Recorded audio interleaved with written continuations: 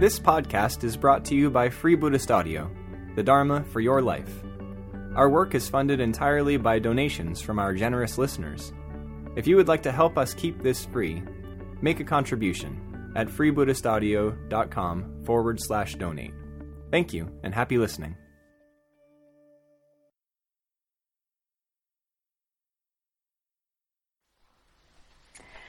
Okay, so originally when I was given my brief for this talk, I think the idea was to talk about these verses, but it was also to talk about forgiveness. So I'm going to kind of talk about that, but really I think what this talk about is about happiness.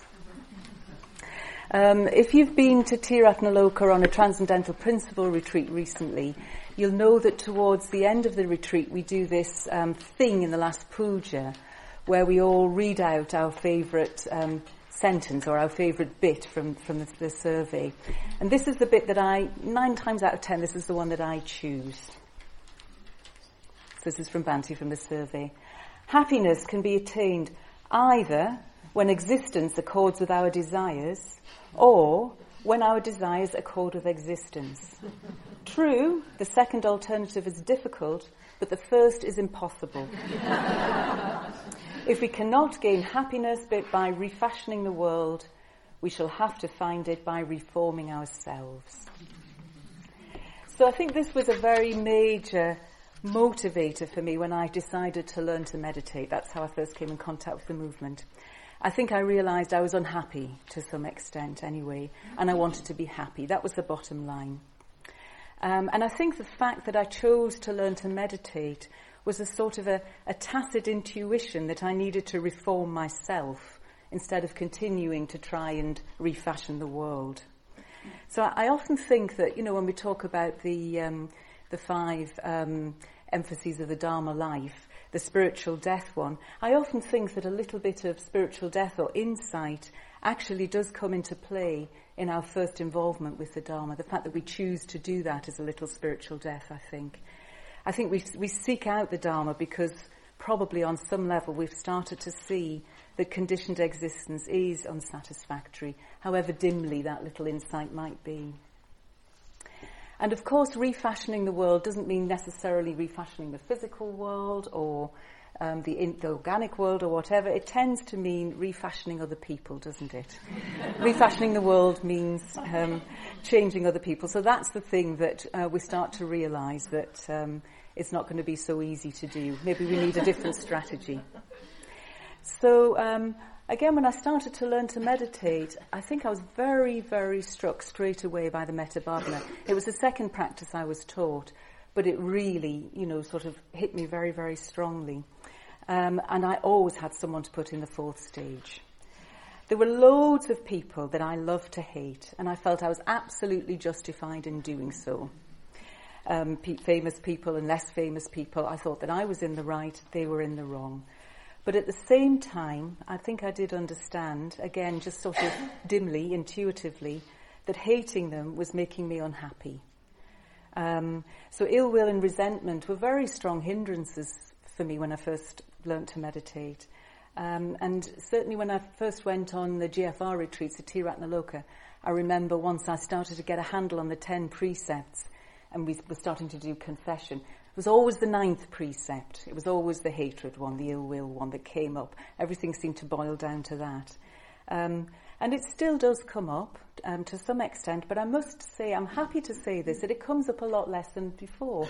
It's actually dwindled to some extent. So, the Dharma works, I suppose. I'm not saying I'm completely over it, by the way, but I do feel happier as a result of feeling less ill will and resentment. Yeah. So I'm starting really by talking about what it is that motivates us to practice these precepts. As Ratnadharani said yesterday, they're tough, these ones, and are a bit counterintuitive. And so why would we choose to do it? Why would we bother, kind of thing, to challenge ourselves in that kind of way? Well, some people, I think, are probably a bit less self-centered than I am and have a very, very strong motivation to alleviate suffering in the world. And although I did care about this when I was younger and came across the Dharma, I think my stronger motivation, if I'm really honest, was my stronger motivation for wanting to reform myself was my own well-being. However, I had a very interesting experience several years later, actually, when I was on solitary retreat on the Isle of Jura. And it was I was there for 3 weeks, and the weather was absolutely fantastic, which is very, very unusual in the Isle of Jura, as you can imagine. But it's beautiful weather for practically the whole 3 weeks, and the place was just stunning. I mean, it's such a lovely environment. And it was during the time when I was working for Karuna in India. So I'd been to India, and I'd come back to the UK for a break, and I was on solitary in Jura, this beautiful setting, fantastic weather. I was walking along the road one day just thinking, oh, this is just wonderful. Everything's perfect. In theory, I should be happy. This is it. I mean, I couldn't ask for any more than this. And yet I realised I couldn't quite let go into that because I was just very conscious of things I'd seen and witnessed, people whose stories I was aware of in India, the extreme suffering of people, you know, the kind of living conditions people have and the discrimination that people were facing. And I think that, again, was a little insight. It was a little understanding that actually having perfect conditions for me, it still wouldn't do it. That it is possible temporarily, but it still wouldn't do it. That just knowing that there were others in the world who weren't sharing that sort of happiness, just that, you know, it just didn't work. I was reading a talk in preparation for giving this talk that Ratnaghosa gave several years ago about Kshanti. He gave several talks at the LBC about Kshanti. This one's called The Helpful Enemy. It's very, very good. This is what he says, this little bit that really jumped out at me. He says, we may imagine that we can be happy and fulfilled in isolation from others, regardless of how they are or how we feel about them. But this is a delusion. In reality, we're intimately connected with all other living beings, and particularly with all other human beings, and our well-being depends on their well-being, or at least our well-being depends on our sincere wish for their well-being. Then he says something which really jumped out at me.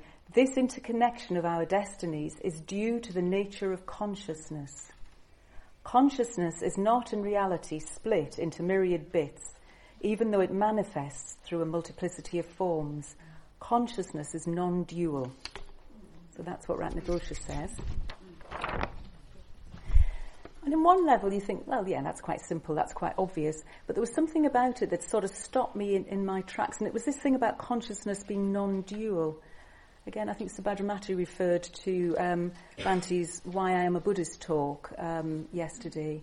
And that thing about it's possible for any human being to be friends with any other human being. In that talk, Bhante says he believes that humanity is basically one.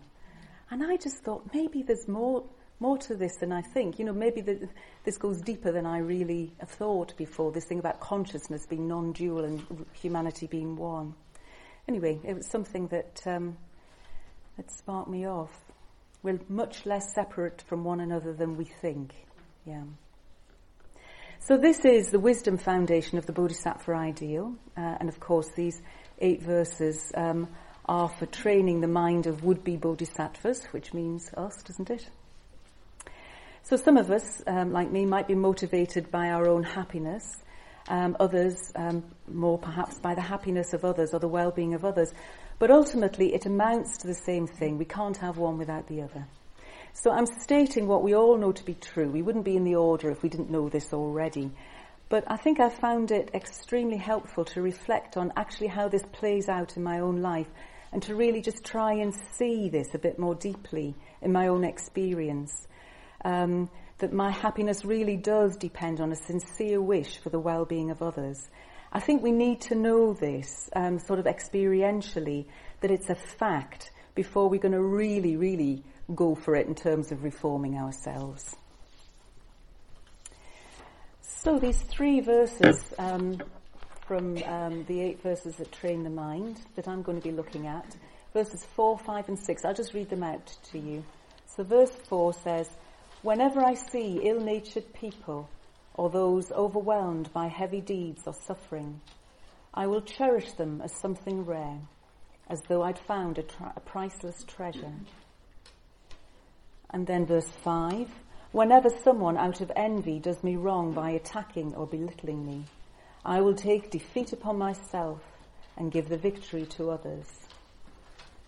And verse 6, even when someone I have helped or in whom I have placed great hopes mistreats me very unjustly, I will view that person as a true spiritual teacher.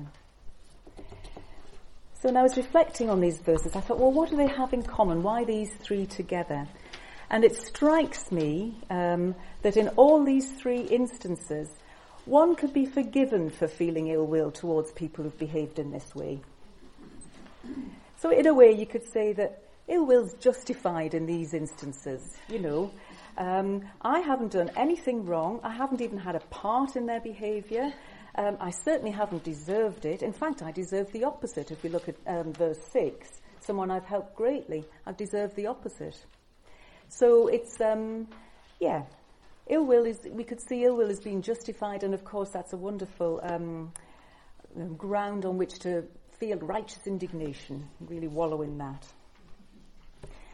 I remember years ago when a good friend of mine, who some of you might remember, a woman called Zoe Crossland, she was dying of cancer and she moved to Sheffield, and I went to visit her shortly before her death, and I stayed in Samavahita's house. Samavahita was away at the time, and Samavahita had this piece of paper stuck onto her fridge, obviously to bear this in mind, which said, "There is never any justification for a negative mental state." There is never any justification for a negative mental state. That's what it said. And I've remembered it. Obviously, this is, 20 odd years ago, but it stuck. So do we really believe this? Is there never any justification? That's something we might want to look at in our chapters. So on the level of views, if we do think there are exceptions to this rule, extreme cases or whatever, well, to what extent do we take on that ill will, in the form of righteous indignation, will be a bar to our happiness and to that of others? It'll get in the way of our well-being and the well-being of others. Do we believe that? Or do we think it doesn't really make much difference?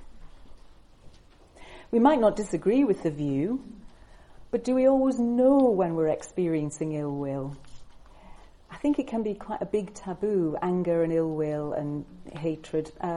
Maybe for women more than men, I don't know, but something about that. I know that Tirat Naloka are often on retreats, particularly when people are a bit newer. If they're telling me about some difficulty they've had with someone, they said, but I just try to bring compassion to them. So, it's a very positive desire, but I think sometimes we can try to bypass our anger and ill will because we see it as something that's unacceptable. And actually acknowledging it is the first step to overcoming it. It's something that I do sometimes. If I feel a bit rattled or something, I just say to myself, are you angry, Shantivadri? Even just a little bit. And just try and sort of give myself the space to work out if that is, in my experience, even quite mildly. I don't experience strong, explosive anger to any extent anything like the extent that I used to, but even just a little bit. It can just be helpful just to spot it. So again, this could be something to think about in our chapters later on. I think for me an important turning point in my spiritual life has been recognising that seeing and acknowledging negative mental states is a positive and ultimately joyful process. It's actually, so it's counterintuitive, isn't it, in a way? And, as order members, we all know this, I imagine. But I wonder if we could take it on a bit more, take it on a bit deeper. If we have a confession practice, I do have a weekly confession practice with Vajasaki, and I find it enormously helpful. And sometimes I can feel a bit sort of mildly disappointed if I can't think of anything to confess. Well, just because it's such an opportunity to sort of get your teeth into something, to start to sort of, as that lovely simile of pull the hairs out of the plug hole, sort of see what's going on beneath the surface. going deeper into levels of consciousness that we're not so aware of, and we can only benefit from it. So I think it's just really important if we have anything to confess, to look to see whether we have anything to confess and rejoice in that, not because it proves that we're a bad person, but because actually it's the process of freeing ourselves, isn't it? So yeah, just to really urge us all to make the most of confession as a practice. I found it probably one of the most transformative practices I've done, actually, since I became a Buddhist. So these verses 4, 5 and 6, they're getting at this sort of area. They're getting particularly at people where, we perhaps wouldn't necessarily acknowledge that we felt angry, or that we wouldn't see it as a problem that we felt angry towards these people. People who are disagreeable and have treated me badly under no provocation from me. And it's also getting at the fact that they're, what it's saying is that they're things like a priceless treasure and a true spiritual teacher. So it's this thing, it's a real opportunity if we've got these things going on in our lives. Painful, horrible, we don't want to look at them, but actually they're a fantastic opportunity if we can only turn towards them. Because they show me where I bump up against the limits of my own practice, where I separate myself off from others and behave as if consciousness was indeed, in fact, chopped up into little bits, and I'm a separate little bit from that person. So if they're a priceless treasure and a true spiritual teacher, then they're an opportunity for insight into the true nature of reality. So verse 4, the ill-natured people one.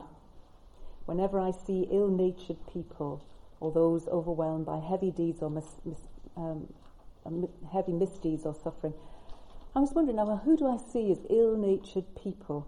It might be interesting just to see who pops up in your mind, what sort of people. The one that sort of immediately came to my mind is when a crowd of blokes get onto a train after a football match with the cans of lager in their hand and start to make a racket. Or the group of girls going from Newcastle to Manchester on a hen night get on and start popping the champagne cork. Not exactly ill-natured, but when they behave in ways which I really don't like, I just want to I get into this inner battle. Do I just sit and bear it, or do I go and move to another carriage? And why do they behave like this? These people who speak on their mobile phones in the quiet carriage, and all these sorts of things. So these are sort of mild things, sort of mildly inconsiderate, I suppose. Of course, it could be a lot worse, couldn't it? It's all on a spectrum. There are people whose behaviour can be quite cruel, malicious, even sadistic. So it's a matter of degree, isn't it? I would say. So it's saying in the verse that people are overwhelmed by misdeeds or suffering. So an approach that often works for me when I'm sort of reacting to somebody who's behaving in a way that I don't like is just to ask myself, well, have I ever done anything like that? However mild, but have I ever been in their shoes? And certainly, I can usually 9 times out of 10 remember times when I have done something similar to that, maybe a long time ago, but I kind of know what it feels like. Certainly when I was a student, I disturbed our neighbours with noisy parties. I remember that. And the thing about the ill-natured was quite interesting, because when I had a broken arm a couple of years ago, it did make me feel quite vulnerable.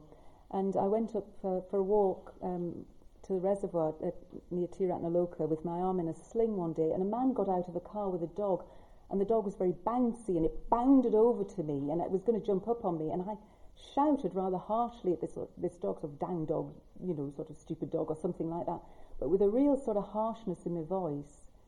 Really, I was trying to sort of say to that man, you stupid man, can't you see I've got a broken arm, keep your dog under control sort of thing. But then afterwards I felt quite ashamed, because I thought, well, that was, just the degree of harshness in the way that I spoke to this dog and the guy. And I thought afterwards, well, he could have seen me as ill-natured, But actually what it was, I was frightened. I was frightened I was going to be knocked over. I was frightened I was going to be hurt.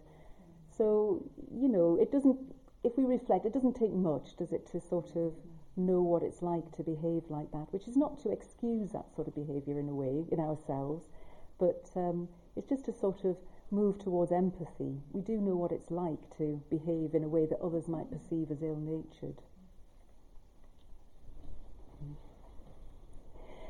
Of course, if we reflect on this quite a bit, when have I behaved like that, or when have I done something that's ill-natured, particularly the more sort of serious end of the spectrum, it could backfire on us if we're not careful. We could end up either hating our younger self who behaved in a particular way, or even our current self in certain moods when we are not really on top of ourselves and we behave unpleasantly. So we do need to be quite sort of careful, I think, in looking at that, and do it with the help of our friends. So again, we can sort of think. I was sort of thinking, well, this idea of the non-dual nature of consciousness could come into play here. So when we start to go into this sort of material, I think what we often end up finding out is the person that we need to learn to forgive is ourselves, primarily. If we're judging others very heavily for behaving in certain ways, it's probably because, we just think it's completely unacceptable that we've behaved in similar sorts of ways. And so again, accepting our own conditioned nature and understanding, what motivated us to behave and react in certain ways without condoning it. So it leads back to confession again, and this is where confession can go quite sort of deep when we start to confess, quite serious breaches of the precepts, maybe from the past or whatever. But we need to do it in a way where there's compassion present, and our friends can help us have that if we find it hard just not to blame ourselves for serious breaches of the precepts. And of course ritual can help, and so where sadhana and the prostration practice and the bodhicitta practice, all of these practices can really help us work with this material to do this very deep work.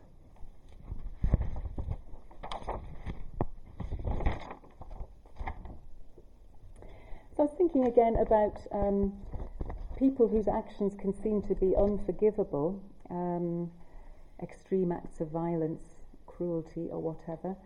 The sort of people that the press call monsters and fiends and things like that. It can be very, very painful even just to hear what they've done or to read about what they've done. And Vajasaki Atiratnaloka has been doing some studies into some psychotherapy studies, and she's been talking about a psychotherapeutic model where there's a triangle of the victim, the perpetrator and the rescuer. So it can be interesting just to notice which one we tend to identify with most easily. Do we tend to identify most easily with the victim? Do we immediately want to rescue? Do we identify with the perpetrator in certain instances? I wonder about the last one. I wonder how bearable it can be for us to put ourselves in the shoes of a perpetrator, particularly when they've done something very grossly unskillful, very serious, just to imagine what it must be like to be them. Almost unbearable. I think in some ways, when I hear of something very serious, very serious sort of act of violence or something, in some ways I can even feel more distress in relation to the so-called perpetrator, because they're going to have to live with that for the rest of their lives. And it's going to be very, very hard one can work through these things, but it's a very sort of heavy burden to bear. So I wonder if sometimes we just don't find it very easy to go there. And again, if there's something that we're ashamed of and really wish we hadn't done, but have to live with, might not be as serious as some of the things we read about or see in the news, but we kind of know what it feels like to live with things that we really wish we hadn't done. So again, that's where empathy can start to grow, can't it? The glimmers can come in. We can start to fan the flames of empathy.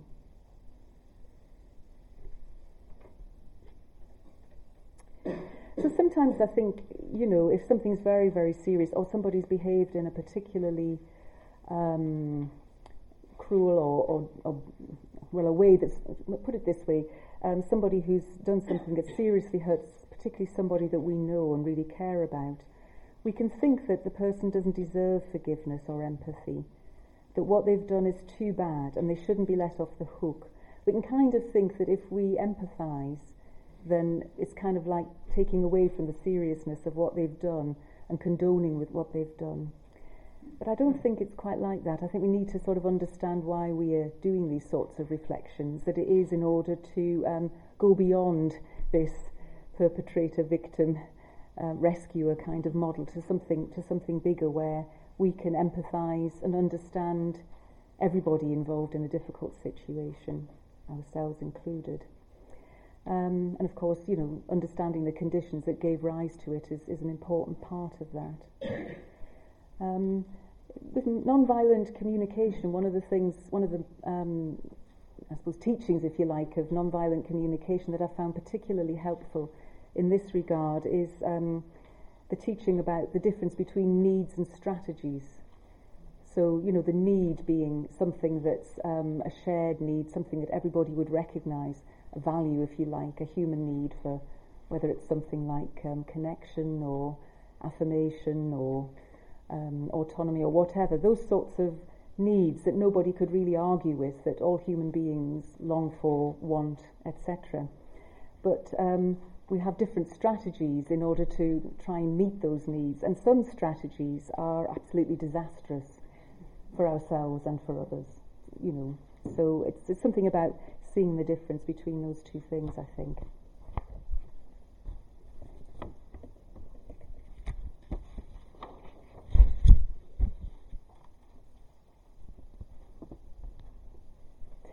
The other, I think it also comes from MVC, this particular image of the two mountains, being on your own mountain or being on someone else's mountain. I don't know how familiar you are with that, but this is sort of an idea that it's almost like we're sort of living on a mountain, our own mountain, and we see the view from our mountain, and this is how the world looks from our mountain.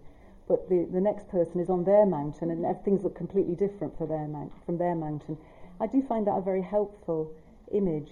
So again, it might be when we are getting into righteous indignation about something we've either experienced or somebody who's close to us, or we've heard that someone else has experienced, someone's been a victim of, to use that word. When that's happening, do we go completely onto the victim's mountain and even deny the existence of the perpetrator's mountain? Are we just completely identified with one way of looking at things? Or do we think that we know what it's like to be on the perpetrator's mountain without being willing to go there with them, to hear their side of things? Or do we believe that we'll betray the victim if we even consider visiting the perpetrator's mountain? Well, this is, the territory, isn't it? Because once we identify with one another of these positions exclusively, we have lost sight of the whole picture. The whole picture is a very complex interrelationship between many different conditions, isn't it? So I think, particularly in the order, I would say that there's an importance of learning to stay alongside everybody involved in a difficult situation or a conflict or whatever, staying alongside everybody in this situation and trying to find a way of empathising with all points of view. And we might need to dig deep to do this in some cases. It's not the same as saying that everybody was right for the way they behaved, we know this, but just empathising, just kind of having a sense of where the person might be coming from.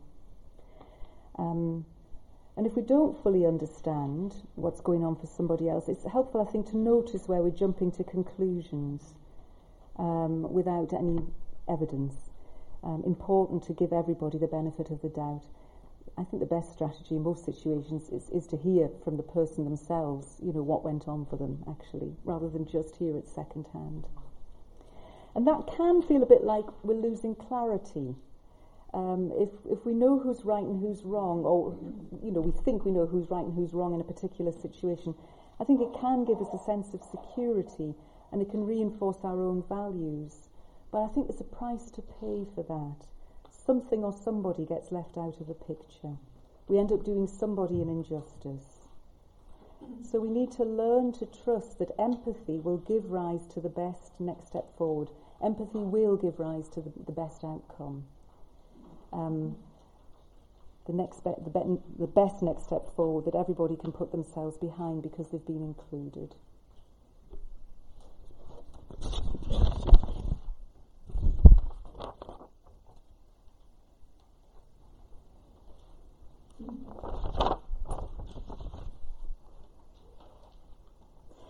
Actually, this term ill-natured is a contradiction in terms, isn't it, dharmically speaking? I was thinking of the Song of Meditation, the little bit about where it says, we see that our own nature is no nature. Our nature, our so-called nature, arises in dependence upon conditions and can change. So, if you like, you could say nature is the same as samskaras, isn't it? And of course, they can change, they're not fixed. And I've just been on the Vajrasattva Sadhana retreat, and we were exploring very deeply that our ultimate nature is essentially pure. Ultimately, we can be enlightened. So it's interesting that it's put in that way. In a way, it's put in a way that sort of would trigger a particular response, I think. Yeah. So these views about the purity, our essential purity, help us cut through a wrong view of original sin and help us connect with the universal metta. So verse 5, whenever someone out of envy does me wrong by attacking or belittling me, I will take defeat upon myself and give the victory to others. So there's a lot in this.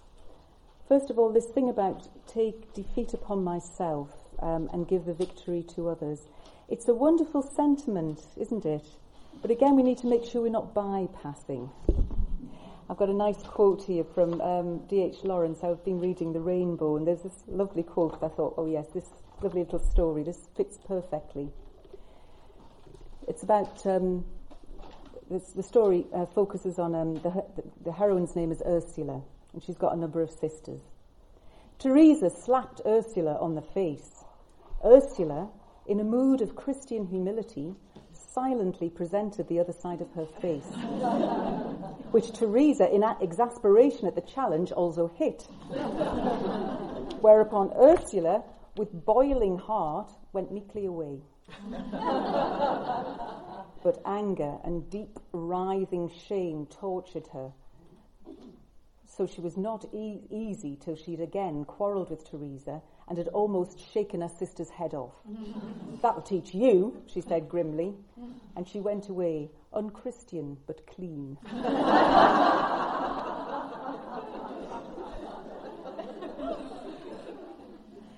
So taking defeat upon ourselves comes with a bit of a health warning. Important not to bypass. We need to sort of get there in stages. I was also interested in the thing about that the person is acting out of envy. They belittle me out of envy. Again, as Ratnadharani mentioned yesterday, we're getting into this territory of comparison, making comparisons that we are either better or worse or equal to others. So I think that's the 8th fetter, as far as I'm aware, in the 10 fetters. So, it's quite a long way up in terms of the sort of the challenges that we need to face. It's, it's quite an advanced practice to go beyond comparison. And I must say that for me personally, there's still a long way to go. But again, I think it can help to acknowledge where we get into comparison, which, as Ratnadharani so beautifully illustrated yesterday, it can feel quite sort of humiliating and petty and childish.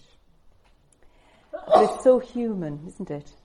I was in a voice workshop recently, and it's just a voice workshop. We were just sort of playing around, but I noticed that I wanted to do well in it, or to sort of have, to sound well, and I just sort of caught myself, because I was feeling a bit uncomfortable about it, and thought, I don't know whether I want to go back to that tomorrow. It's a bit uncomfortable, and I just thought, oh, it's just because you want to be the best, don't you, Shantavati? That's all. You just want to be the best. That's all right. You can go again. Just like knowing that, I could sort of put it to one side or something. So I think we need to sort of just be a bit sort of gentle with those sides of ourselves, as well as seeing them clearly. It might also help us to see where somebody else might be coming from. So in terms of envy, I tend not to think that other people envy me. I don't really see any particular reason why they should. And I wonder if that's because as an only child, I haven't really had that sort of sibling rivalry conditioning to the same extent as, other folk perhaps. And probably, people don't envy me. But maybe there's something in this, maybe it could be read a bit differently about where somebody thinks that I'm putting them down or behaving as if I'm superior or sort of dismissing them in some sort of way. So they might not envy me, but there might still be that kind of dynamic, that kind of hierarchical dynamic that in their mind at least that's causing a particular reaction or quite difficult. There's the same sort of territory. So probably if that's going on, if I've behaved in a particular way that has given rise to that, probably they feel a bit humiliated, and that's why they're sort of belittling me or attacking me. So I think, again, we probably need to know how it feels to be humiliated in order to empathise with this. Just to go there a little bit. And not turn away from shame and humiliation, but turn towards it. Find a kindly, tender place within us where we can kind of hold humiliation and not want to defend ourselves against it at any cost. It's a working ground for a lot of us, I think. I think once we can do that a bit more, then it's easier to give the victory to others. We're sort of looking not to add to their humiliation. And I think, as a response, just sort of, once we recognise or have a bit of a sense that might be how the person's feeling, showing them some love or rejoicing in them a bit can just cut through any of that kind of comparative stuff where they feel like we're not appreciating them.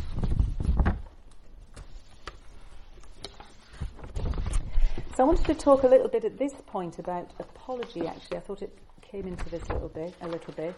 Kind of comes into all of it, but in this particular bit, there's obviously something that's gone on. Somebody feels a bit kind of slighted by us, don't they?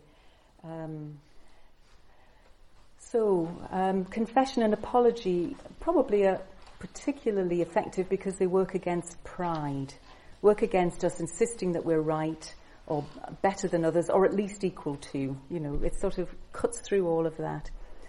And confession also, I think, for me, a very strong reason to practice confession is that it gives rise to faith, it gives rise to Shraddha, which is a very, very positive experience. It can completely change my mental states, even though it can be painful. It can be painful to acknowledge certain things, but often as a result of confessing or receiving confessions, I can feel myself on the spiral path, if you like. So it's worth it. It's sort of experientially worth it, I think. I know that from my own experience.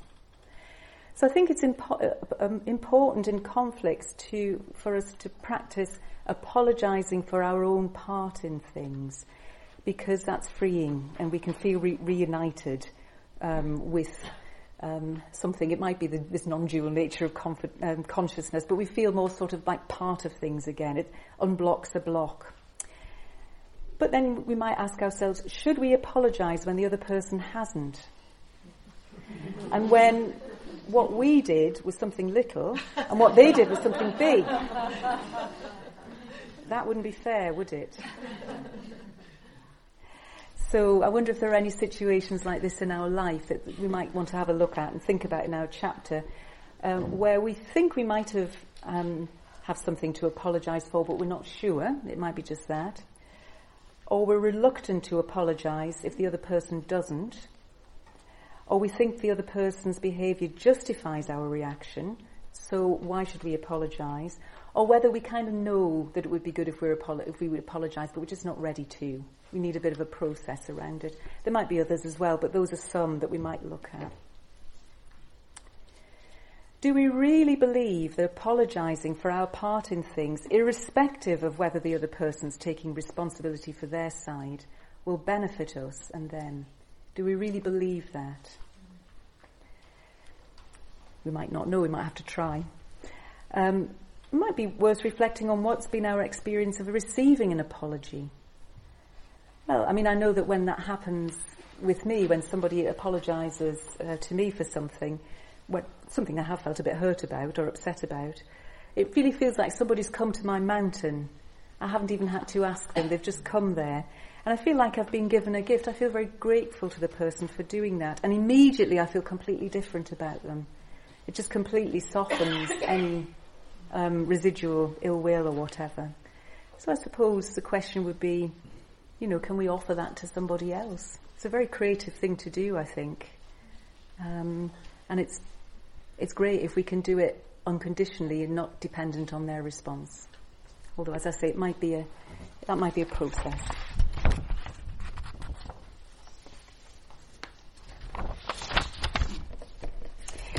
Verse 6. Someone I have helped or in whom I've placed great hopes mistreats me very unjustly. So again, Ratnadharani touched on this yesterday. It brought up the question for me, well, what is my motivation for helping people? How conditional is it? Do I help people so that they'll like me and be kind to me, always be on my side? So it links to the bit as well about placing great hopes in people. What is it we're hoping for? Do we hope that they'll always love me and care for me, stand by me, see things from my point of view? Or even help me with my work, take it over from me, do it well? So, has our help and kindness towards that person been based on self-interest at all?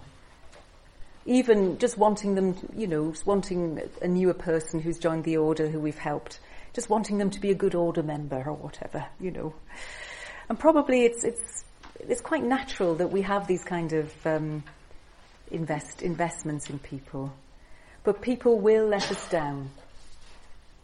People are not a true refuge. They have their own lives and conditions. They're on their own mountain. Sadly to say, they don't exist mainly for my benefit. I've learned this at some cost.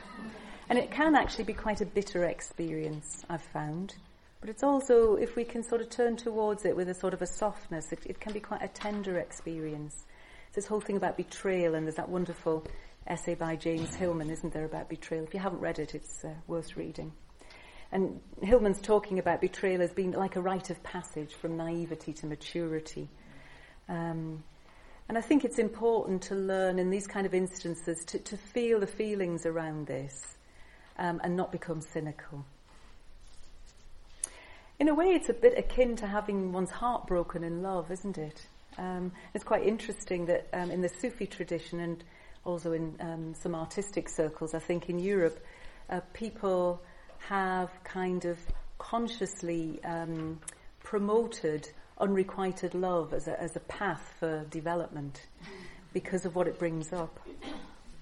And it can also happen with children, I believe. I mean, I don't have any children myself, but I'm sure I was the source of this for my parents. That they placed great hopes in me and that I let them down and mistreated them unjustly. And good friends, or people that, as I said earlier, people that we've brought on, people that we've befriended in the order and movement. So when this happens, I think it's important to see it as a natural part of human relationships, actually, and not really, the sort of the betrayal and being let down or whatever. It's not really necessarily that there's a fault on our part or the person who's behaved in this kind of way, but we just need to start to see things a bit differently, I think. Also, perhaps remember times when we've betrayed somebody, and perhaps, we might even decide to offer an apology to somebody who feels betrayed by us, if that feels appropriate.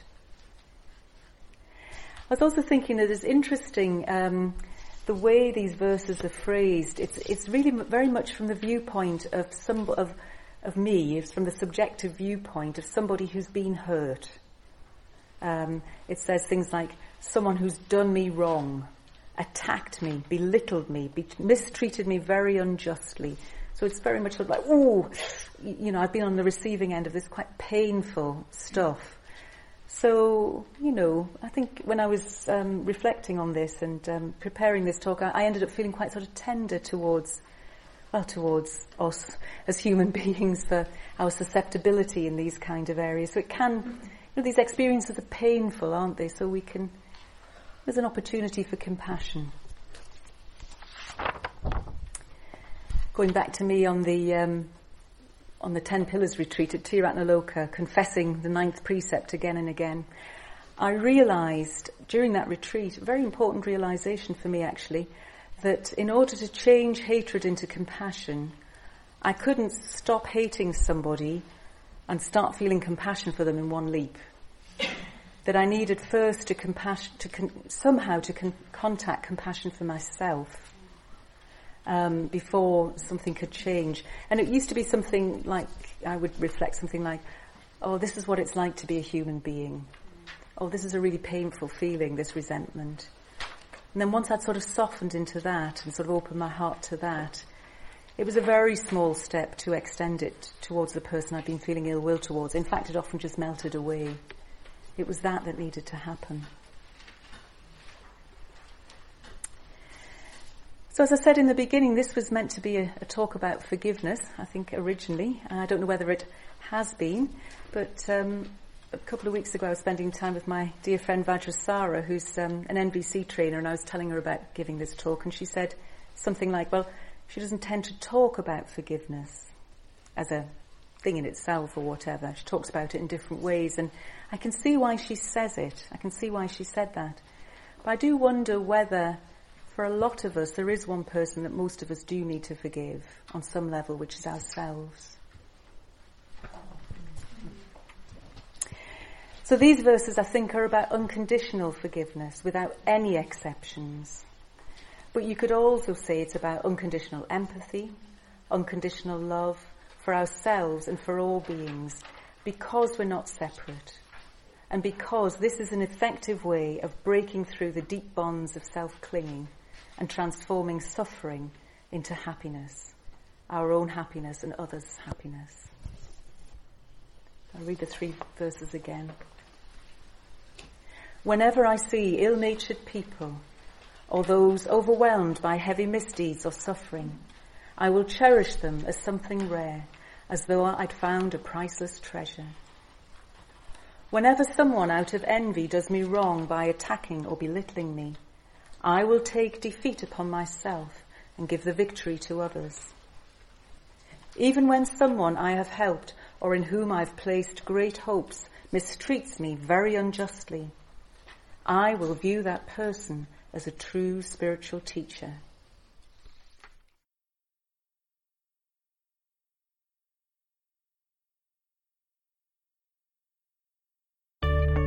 We hope you enjoyed this week's podcast. Please help us keep this free. Make a contribution at freebuddhistaudio.com/donate. And thank you.